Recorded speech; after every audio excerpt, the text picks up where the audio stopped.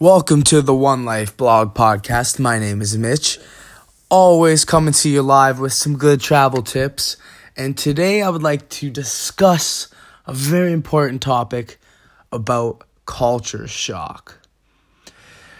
Now this one's one that's really close to my heart because I've been very culturally whipped around, you could say, these last few months as I traveled abroad to Ireland.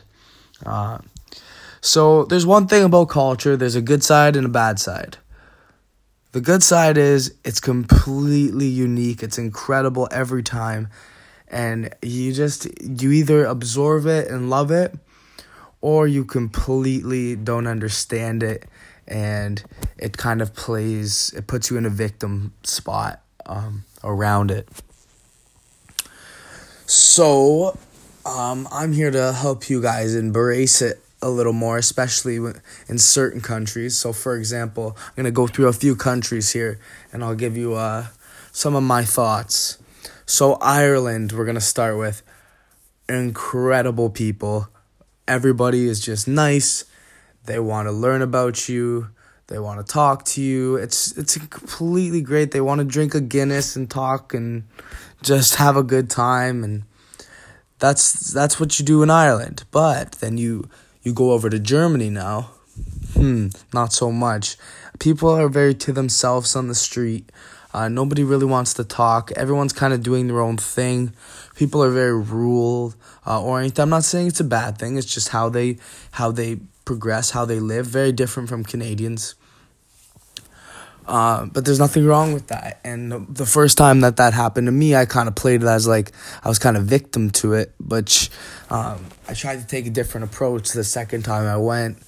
And yeah, that's kind of what you have to do, you know?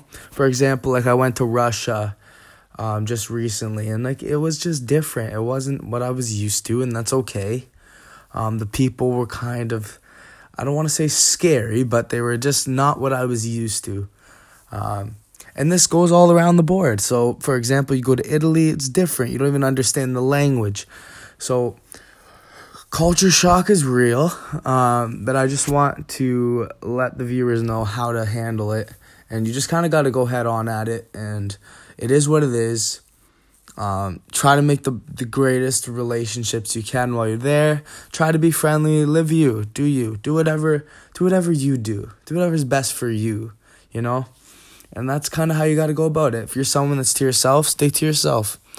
If you're someone that wants to branch out, hey, not everyone's the same. And maybe you'll catch someone in Germany trying to have a good sit-down conversation. Who knows? But bottom line, keep doing you. Live your life. You got one life travel blog. Hit me up in the comments. Let me know how your travel shock experiences have went. Let me know what happened to you, huh? It's not all about me. It's about you too. Talk soon. Thanks for always tuning in.